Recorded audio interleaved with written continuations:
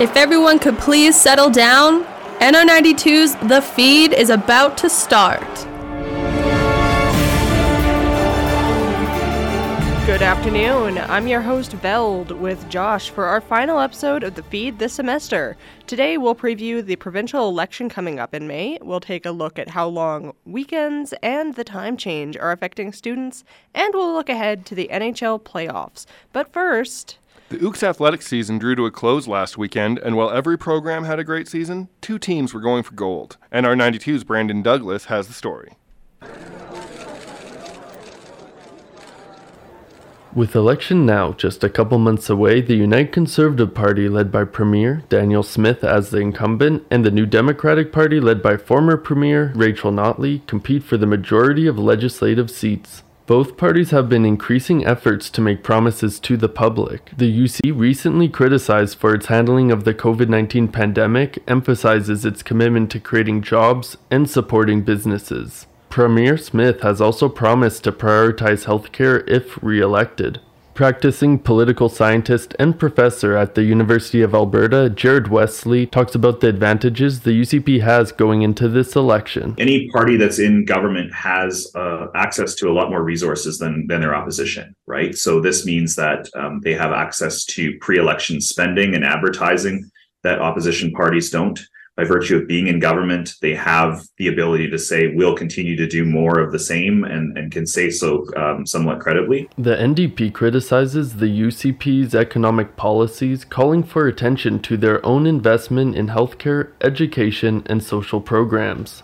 Notley hopes to address the NDP's reputation as fiscally irresponsible by promising a balanced budget and providing a detailed economic report by former ATB chief economist Todd Hirsch. Professor of Political Science at the University of Calgary, Lisa Young, speaks on the NDP's strategy thus far. I think we've seen a shift over the last couple of months away from being the opposition and criticizing, and now they're trying to move forward and present themselves as a credible alternative to government. An Angus Reid poll conducted from March 6th to the 13th had the UCP and NDP close enough to be considered a statistical tie. Both the parties are spending enormous amounts of time in Calgary.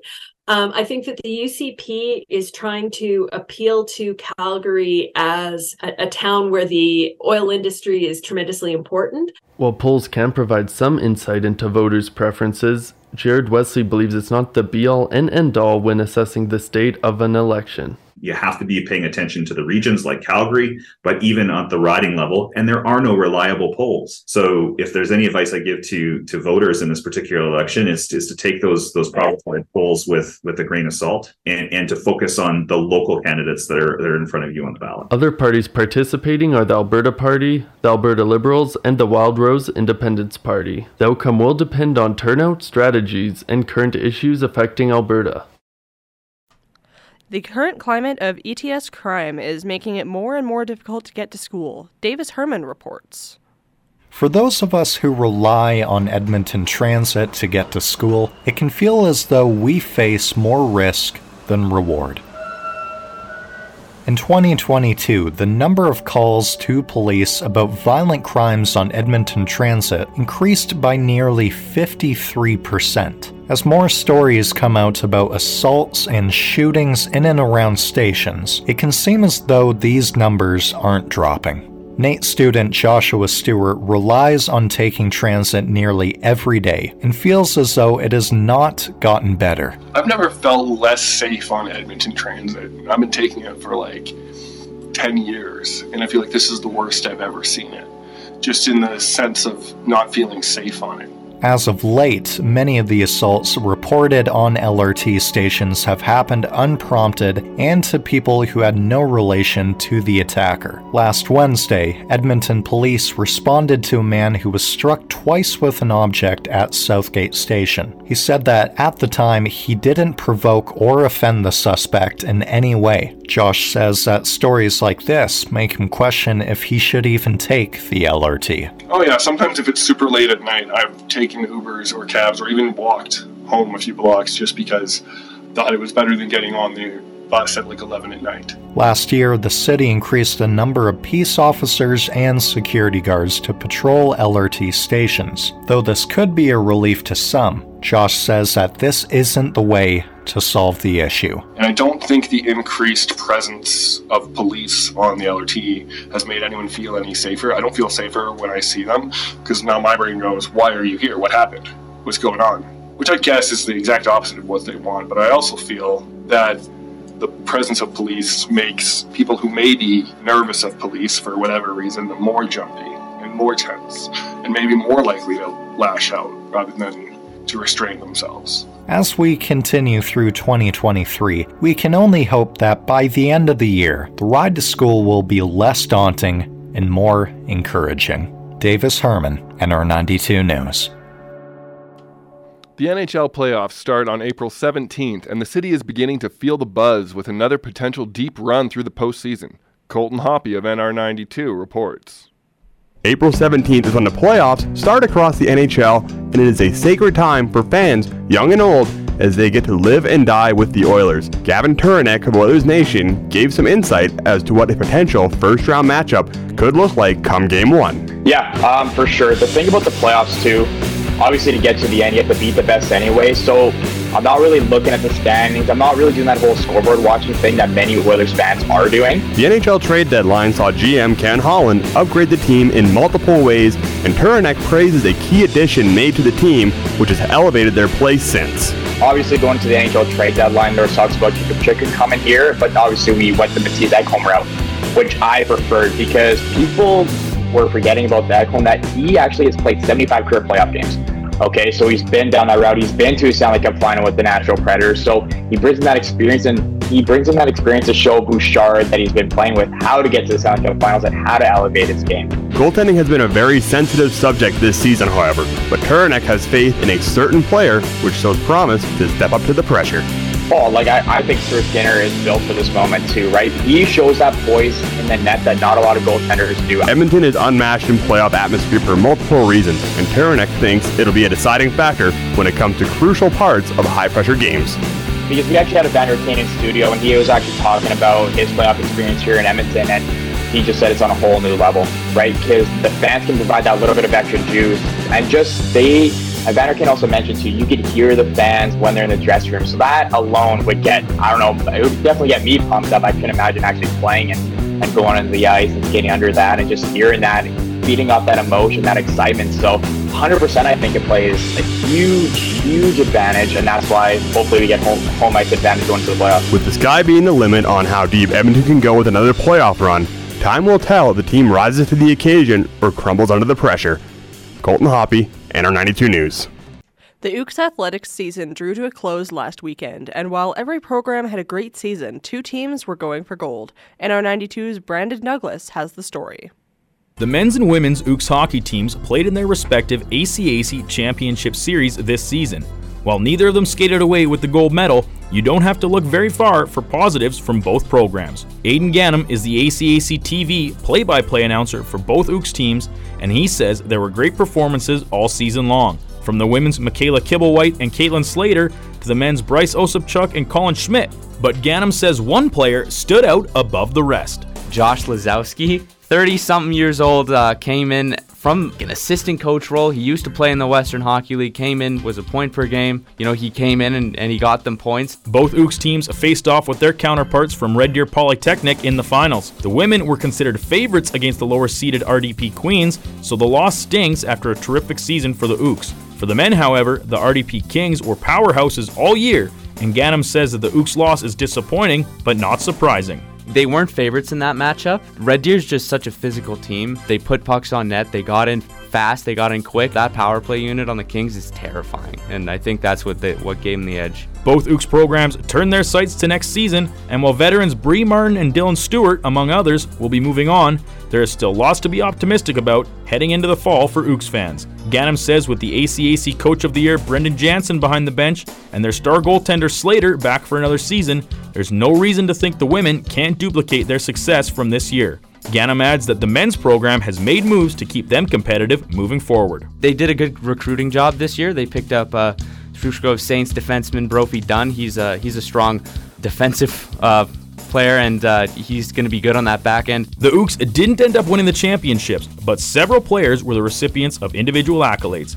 Haley Cruikshank and Cheyenne Harden were named to the ACAC All-Conference First Team, and Martin was named to the second team in addition to being an academic All-Canadian. On the men's side, Bjorn Robinson was selected as a second-team All-Conference player, and Stewart was an academic All-Canadian as well as a first-team All-Conference player. Brandon Douglas, NR92 News.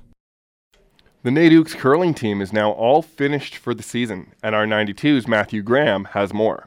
With the CCA Curling Nationals all wrapped up and the athletes headed home, our Nate Ooks curling team wished they had a better showing, going 2-5 and finishing 6th overall in the standings. Team skip Nick Oak had this to say about the weekend. It was good. It was a cool experience. It feels pretty humbling to be there, representing the school. There are some positives as well, with the Ooks beating the Fleming Knights by a score of 9-4, a great confidence builder for future appearances at the CCA Nationals. The team also discovered the skill levels of teams across Canada and how good of hands the sport is in as a whole. Just how big the game is across Canada and how talented everybody is from the other provinces. There's some really strong teams in Ontario. Definitely showed us a thing or two for sure. With this experience, there will be more national success for the Ooks in the future. New blood seems to be the biggest factor, according to Nick. Got some new people coming next year that can add to the strength of our team, and we can definitely have a better showing next year. All in, our teams had a great time and look forward to what's next for Nate Curling. Matthew Graham, NR92 News. It has been 2 weeks since daylight savings time took effect, and some students are still feeling the repercussions of moving the clocks back. Presley Cuthbertson has more. Back in 1901, Canada introduced daylight savings to the country. Today, this is still a practice we endure. Although the controversy between whether or not this stays is heavily talked about, I spoke with some NAIT students about how this is affecting them weeks later. For me personally, I ended up losing an hour of sleep and had to work at 7 a.m. So having to balance school and work and having daylight savings kind of ruined that for me. Wasn't the best. I found that I was losing sleep with the clocks going that way. I found that in the other time of the year, however, it's a big benefit. I have an extra hour in the day. Daylight savings did affect me. Lost hours sleep, and I could really feel it probably during the week after. And also the way the lighting was outside was also messing with my brain as well. Not only are students losing sleep and struggling to get back on track, but they are also questioning why we still participate in turning the clocks back when so many are against it. Frankly, I think the daylight savings time is really dumb. I don't think we should have it. I think it's okay if the sun is in a slightly different position at this time of day in this season versus that season. Doesn't matter. We should get rid of it. I currently do not agree with daylight savings, and I think it should go away. Doctors don't believe daylight savings is beneficial to our body's health. Studies have shown that daylight savings leads to more heart problems due to the inconsistent sleep schedule this causes. Countries around the world are starting to debate whether or not this is even worth having anymore. Arizona is just one place that does not partake in changing the clocks and hasn't since 1973. No matter where you stand on this subject, it is still something Canadians have to deal with until November when we gain the hour back. Presley Cuthbertson, NR92 News. With reading break happening this past February and Easter break coming up in April, it's giving students a lot of days off. But what type of impact does that have? NR92's Caitlin Pobersnick has more. It's easy to get overwhelmed late in the semester, especially when big assignments are due. Liz Salcido, a NAIT student in the respiratory therapy program, says, I definitely do appreciate the days off with such a high-intensity program. The mental break that comes with these days off is nice for Salcido, but that's not the main reason she appreciates them. It's really easy to fall behind if you miss even a day of doing homework or rewatching a lecture or doing whatever you need to do. So having days off where I know that I can do what I need to do to get caught up, as opposed to going to a full day of classes and then feeling like too exhausted to rewatch a lecture or do an assignment or even just study.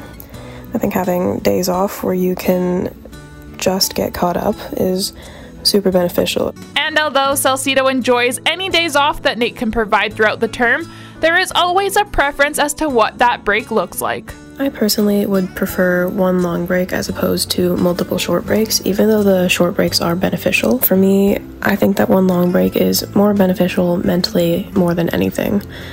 Being able to take that time for yourself away from school and away from anything else that's keeping you busy or occupied in your day-to-day life. I think that one long break would be a bit of a mental rest, and it still allows you to get caught up on school or just to take the time that you need to let yourself settle. Nate's Easter break is from April 7th to the 10th. Caitlin Palbersnick, NR92 News.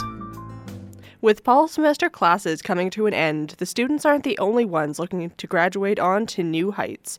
NR92's Shadow Vanderswag speaks to Stuart Saraduke about his upcoming retirement. Class is almost over for more than just the students. Stuart Saraduke, production instructor at NATE, is set to retire at the end of the fall term.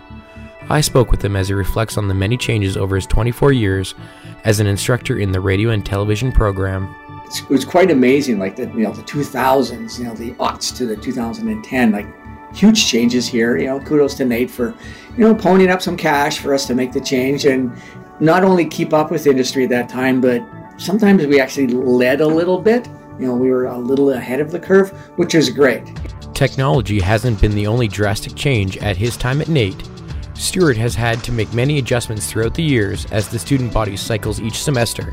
I always wanted to teach, and it was like great fun. I remember when we first got computers in our big classroom, and we're like, oh my God, students are going to be on the internet all day and we won't be engaged. And now that's the least of our worries. Some of them are just, they're glued to the phone and they're not engaged, and then they wonder why they're not being successful. It's interesting in that dynamic and that time of their life that they're changing. From high school kid to young adult. With each new generation of students, new challenges present themselves, but Mr. Saraduke is always ready to teach. The students are really lacking lately, not all of them, but more than there were 20 years ago, social skills. The concept of picking up the phone to phone somebody for an interview, that's way out of their comfort zone. We actually have to have a lesson on how to make a phone call to phone someone. It's 20 years ago, that was unheard of. There has been many changes since 1999. However, Stuart has no concern over handing over the reins to the future generation of content creators. I think actually the transition should be fairly smooth because we've made the big transition in the program, and we've tried very hard here to kind of keep ahead of the curve. And the program is called Radio and Television. The name needs to be changed. The name's going to be changed because it's not radio and television anymore. It's content creation. When I started here, 80% of the students, when they graduated, they went to a traditional broadcaster, and 20% went to work for a production company, and that's flipped. So 80% of our students go into communications and marketing, and social media marketing, and maybe 20% go into traditional broadcasting. Even though Stuart has experienced many career highlights, he still regards his students' careers as his top accomplishment. Probably the overall career highlight is just seeing somebody come in, and they might be right out of high school or a year or two out of high school. They come here, they learn the skills, they leave here, they apply what they learned, and they have great attitudes and they're passionate, and they become successful. And then I see that, okay, that's cool. Although Stuart is officially retiring, he plans to keep busy in the industry for years to come. I see grads, I work with grads every time I work a hockey game, work a live event. I'm working alongside my former students, which is awesome. I'm retiring from NATE, but I'm not retiring from work. Stuart has been a part of many successful graduates' lives. He still managed to connect with his final graduating class of 2023. What would my final words to the graduating class of 2023 be? Love you guys. Miss you guys. Stuart Saraduke, you will be missed, but we can't wait to work alongside a veteran in the field. Shadow Vanderswag, NR92 News. That's it for our final show of the semester. Thanks for joining us today. This is Veld with Josh. Thanks for listening to The Feed. Hear it again on NR92 Sunday night at 7:30 or find it on NR92's SoundCloud.